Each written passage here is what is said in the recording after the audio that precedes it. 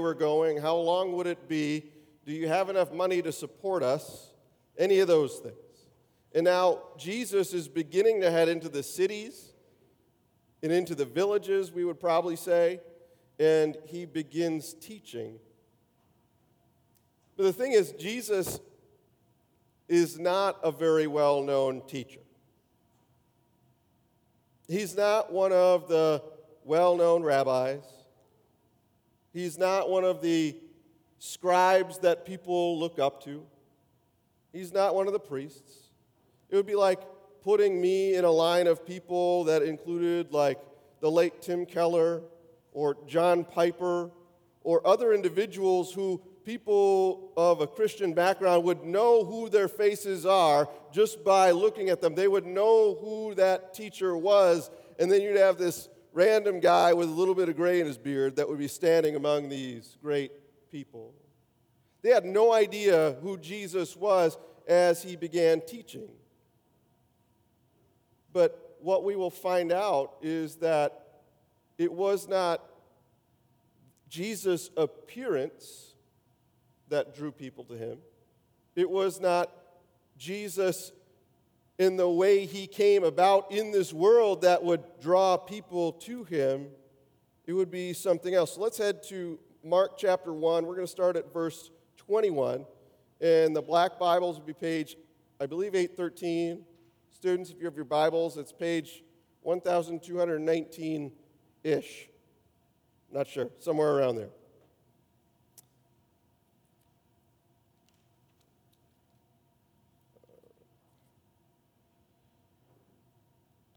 They went to Capernaum, and when the Sabbath came, Jesus went into the synagogue and began to teach. The people were amazed at his teaching, because he taught them as one who had authority, not as the teachers of the law. Just then, a man in the synagogue who was possessed by an impure spirit cried out, "What do you want with us, Jesus of Nazareth? Have you come to destroy us? I know who you are, the Holy One of God."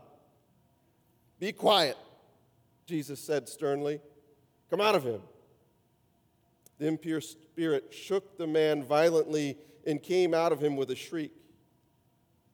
The people all so amazed that they had asked each other, "What is this? A new teaching? And with authority. He even gives orders to impure spirits, and they obey him." News about him spread quickly over the whole region of Galilee. As soon as they left the synagogue, they went with James and John to the home of Simon and Andrew. Simon's mother-in-law was in bed with a fever, and they immediately told Jesus about her. So he went to her. He took her hand and helped her up. The fever left her, and she began to wait on them. That evening, after sunset, the people brought to Jesus all the sick and demon-possessed. The whole town gathered at the door, and Jesus healed many who had various diseases. He also drove out many demons, but he would not let the demons speak because they knew who he was. Though Jesus was not one of the well-known teachers of the day, the people are amazed at his teaching. Notice why they were amazed at his teaching. Because he taught them as one who had authority. They were amazed at the authority in which he taught. They were amazed by the power in the way that he spoke the word of God. The words of God, we could probably say. Jesus, he didn't teach the same way that other people taught in that day.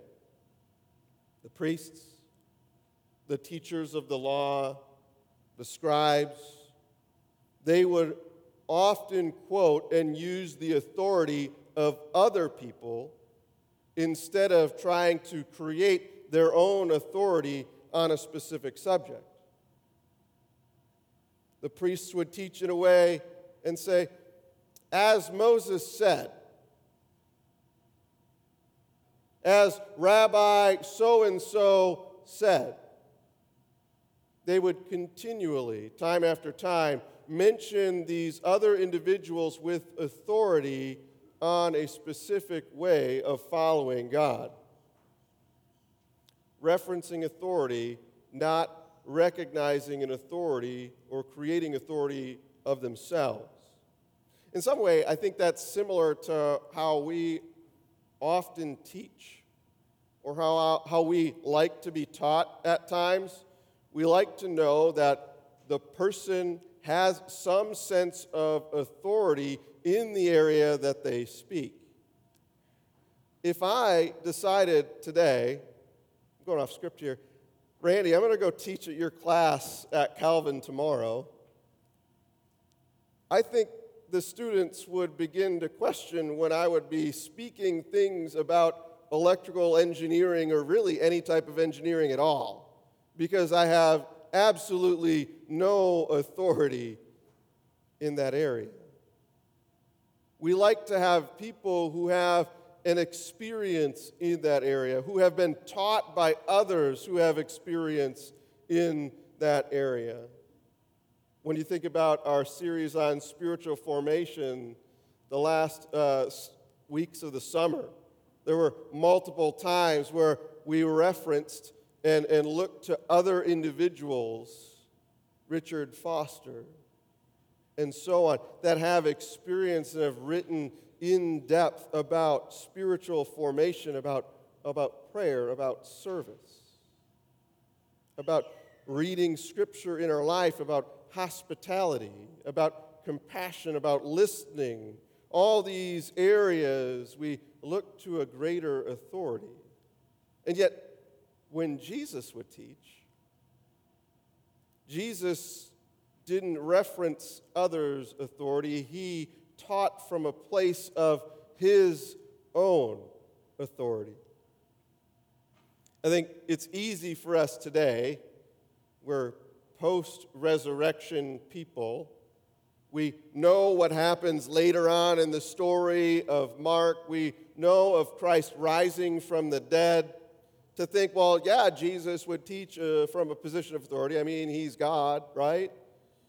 He's God's chosen one. He's the Messiah. He's come to redeem the people. I mean, all these people should just listen to him and then everything will be all great, right? But we need to remember that they didn't know who Jesus was. They didn't know that he was the Holy One of God. They didn't know that he was the Messiah. He came like every other person was born into the world. But now they begin to learn about him because Jesus came preaching and teaching in authority, and he wasn't just talking about God. He was, in fact, speaking for God. What we see in this passage that we just read this morning is that Jesus, speaking the very words of God, shows that he has authority over the spiritual and also authority over the physical by showing two miracles in this one section of Scripture. As Jesus was teaching, we see that a man came and disrupted the teaching that was happening in the synagogue. He cried out with a loud voice, "Jesus of Nazareth, what is it that you want from us? Have you come to destroy us?" Today, if anybody would walk in here, or maybe you've seen sporting events where a fan runs out onto the field, generally, everything stops.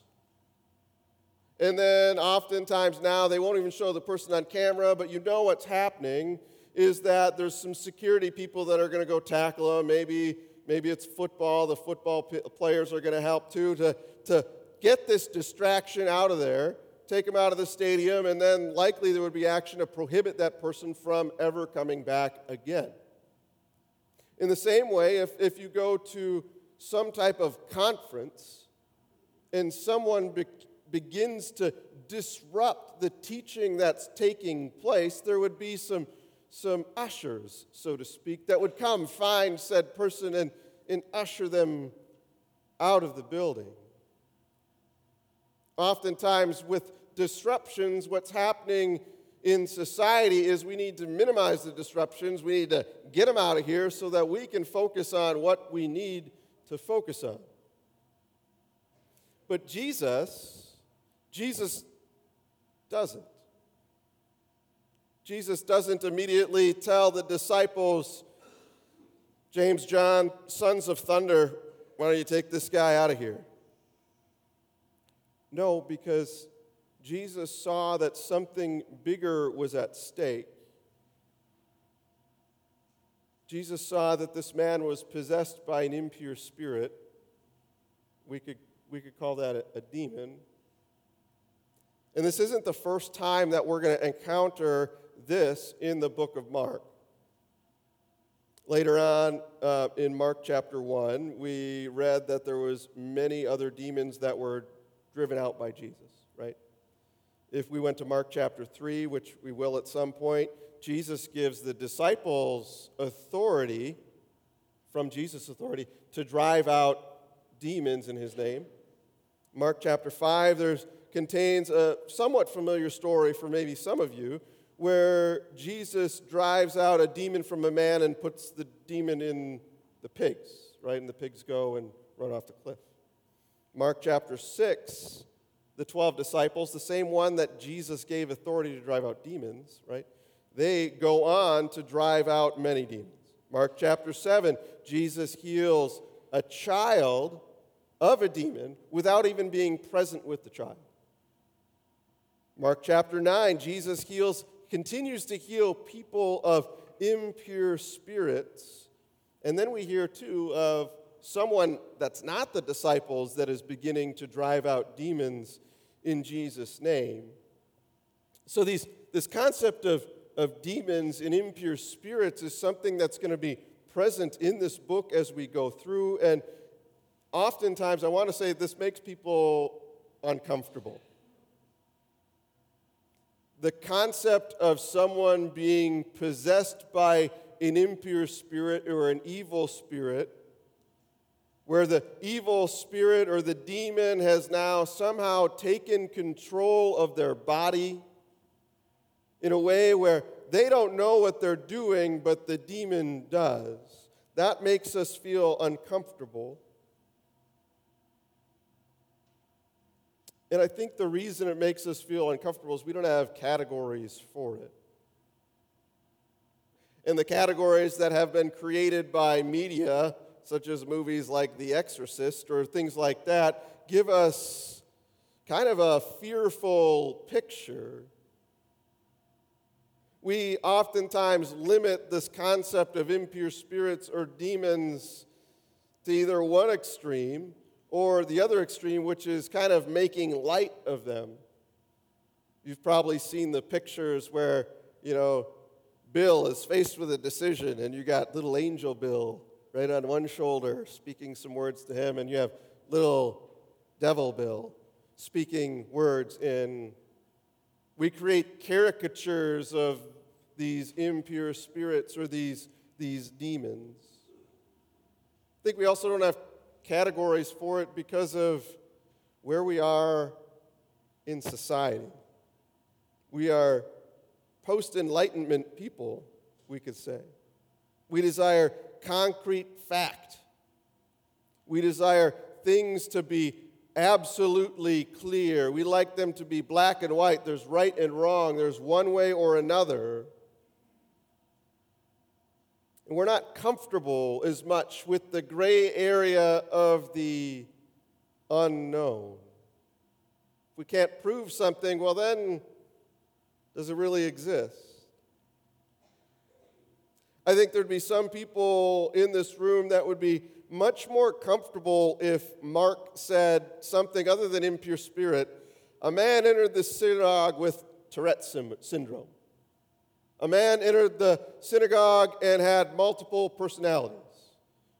A man entered the synagogue and was dealing with psychosis or some other medical diagnosis, we would probably feel more comfortable with that. There's a book that says something about it. We understand what it's like. But when we talk about impure spirits, when we talk about demons, it's so unknown, we don't know what to do with it.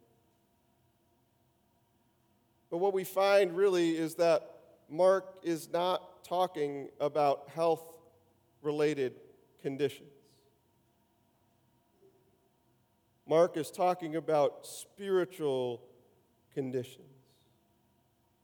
When we approach this passage and the ones to come, we need not deny the existence of demons, nor do we need to get to the opposite spectrum where around every corner is a demon inhabiting someone. We don't need to go throughout life or anything speculating about who might be possessed by a demon. No, instead we recognize that here in this moment, God's kingdom is waging war against the demonic forces through Jesus Christ. God, through Jesus, is waging war against the evil forces of demons that had inhabited people's lives at that time, that had taken over God's creation and brought it into a place that it was not meant to be. And Jesus, when he hears this person, the demon within the person, he immediately stops teaching. He does not ask John or James to take this person out because he sees a spiritual need that has to happen. This interruption was not something that needed to be removed because Jesus saw this person who was affected by an impure spirit as one who was in need. He saw this person was a victim of the impure spirit that was in his life. He saw this man as one who was unable to ask for help on his own. And if the disciples would have dealt with this interruption the way that we deal with interruptions, the man would have lived with the impure spirit for the rest of his life. So instead, Jesus engages with the demon. Jesus exercising authority over the demon.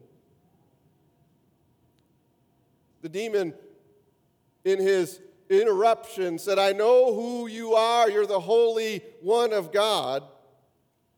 It's a statement that comes from a place of power, so to speak. When you know who someone truly is, you are in a position of power to divulge that information for others to know.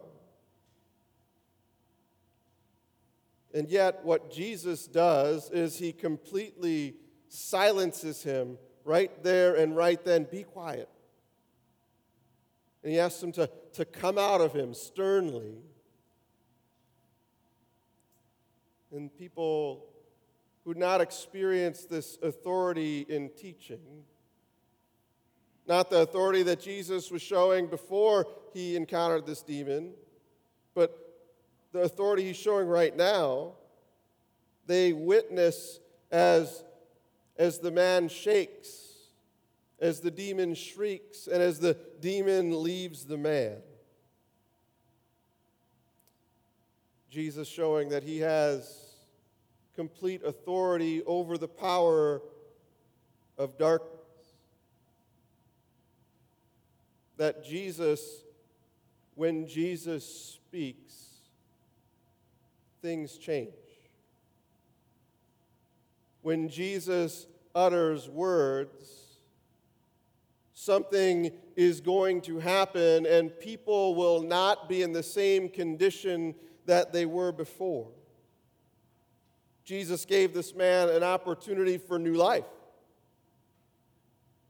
to no longer be a slave to the impure spirit that had taken over his body, and that would be likely something that this man had only ever dreamed about.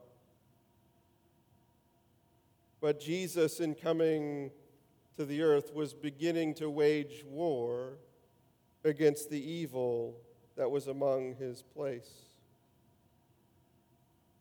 As the people are amazed, they're like, what is this? What is this new type of teaching? He says something and it happens. Jesus' authority to teach is matched by his authority to dismantle the tyranny of Satan. So now all demons will feel threatened by Jesus, and not only will all demons feel threatened by Jesus, but the religious authorities are too going to begin to be threatened by the authority of Jesus.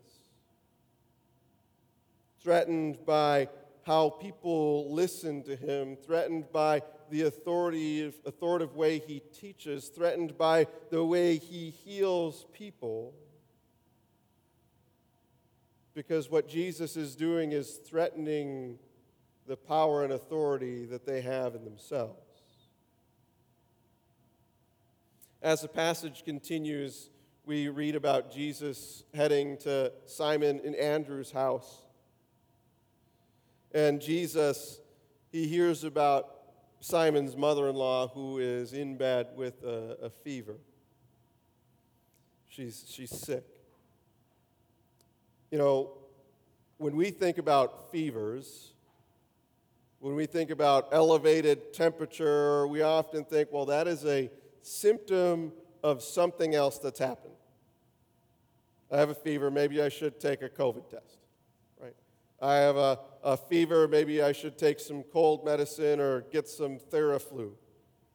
I have a fever, there must be something that's going on where my body is fighting some infection that has come in. Maybe I need to go get some antibiotics. But in Jesus' day, they did not believe that a fever was just a symptom of some other sickness in their life. They believed that a fever was actually a punishment by God. And that punishment by God that found its way into someone's life by being a fever would only be something that God himself could remove from that person's life. And so Simon's mother-in-law has a fever, and what we find is Jesus, he goes to her. Without even now speaking a word, and perhaps he had the thought in his mind, we don't know, Scripture doesn't say. Perhaps this is leading towards recognizing that when people would touch Jesus, they would be healed. Jesus takes her by the hand and helps her up. And immediately the fever left her, and she decided she needed to be a hospitable person and begin caring for all those who came into her home. Jesus, in these two sections, speaks life into someone by removing the demon. He speaks life into Simon's mother-in-law as he grabs her by the hand and helps her out of bed, all for the purpose in both of these areas to show his authority and to provide wholeness into lives. Giving the man a new life who no longer had to deal with a demon. Giving Simon's mother-in-law new life because likely she was destined to die unless God had stepped in to save her. And that's what he desires for us. He wants to come into your life. come into my life, come into all our lives to bring wholeness and healing to those very places in which we need it most. Those very places perhaps where the evil one has come in our life to tempt us and to distract us and to push us away. And it's Jesus who has that authority, even though he's residing in heaven, to make our lives whole again. That we would experience new life. That we would experience peace.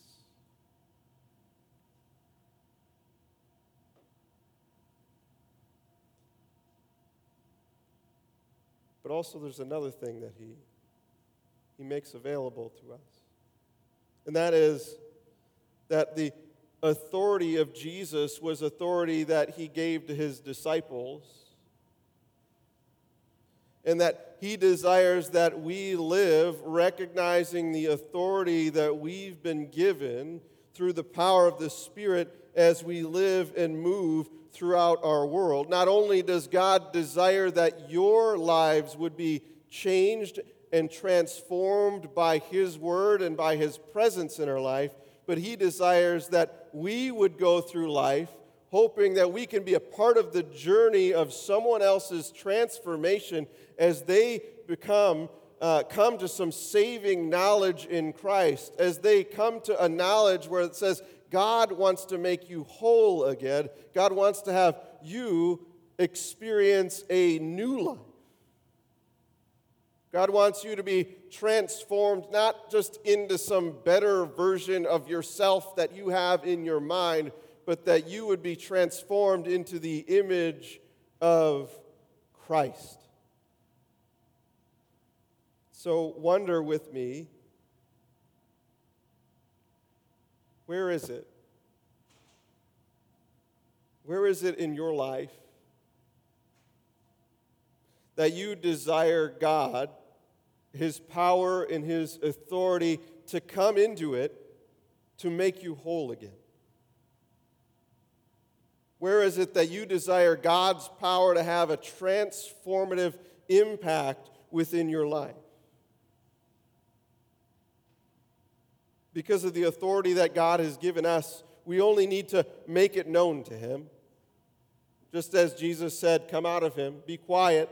He too has given that authority to us that we would speak those words and that the Lord would move within our midst to make it happen. The Lord's not seeking to destroy you. The Lord doesn't want you to live with a sin that entangles you day after day. God doesn't want you to live with some deep-seated hurt. He wants you to experience peace. He wants you to experience wholeness. And the only way to experience that peace, to experience that wholeness, is to experience Christ and his power on display in our lives. Would you join me in prayer? Father, as you take us on this journey of knowing you, you desire that we would never be the same. That we would never be the same person when we met you over 60 years ago. That we wouldn't be the same person when we heard about you 20 years ago. That all throughout life, you would continue to cause change in our lives, causing us to feel more at peace, causing us to experience more deeply your love, causing us to recognize the impact of your grace, causing us to be more and more grateful and thankful for what you've done, and causing us to be more whole and more pure. Work to that end in our life. In Christ's name we pray. Amen.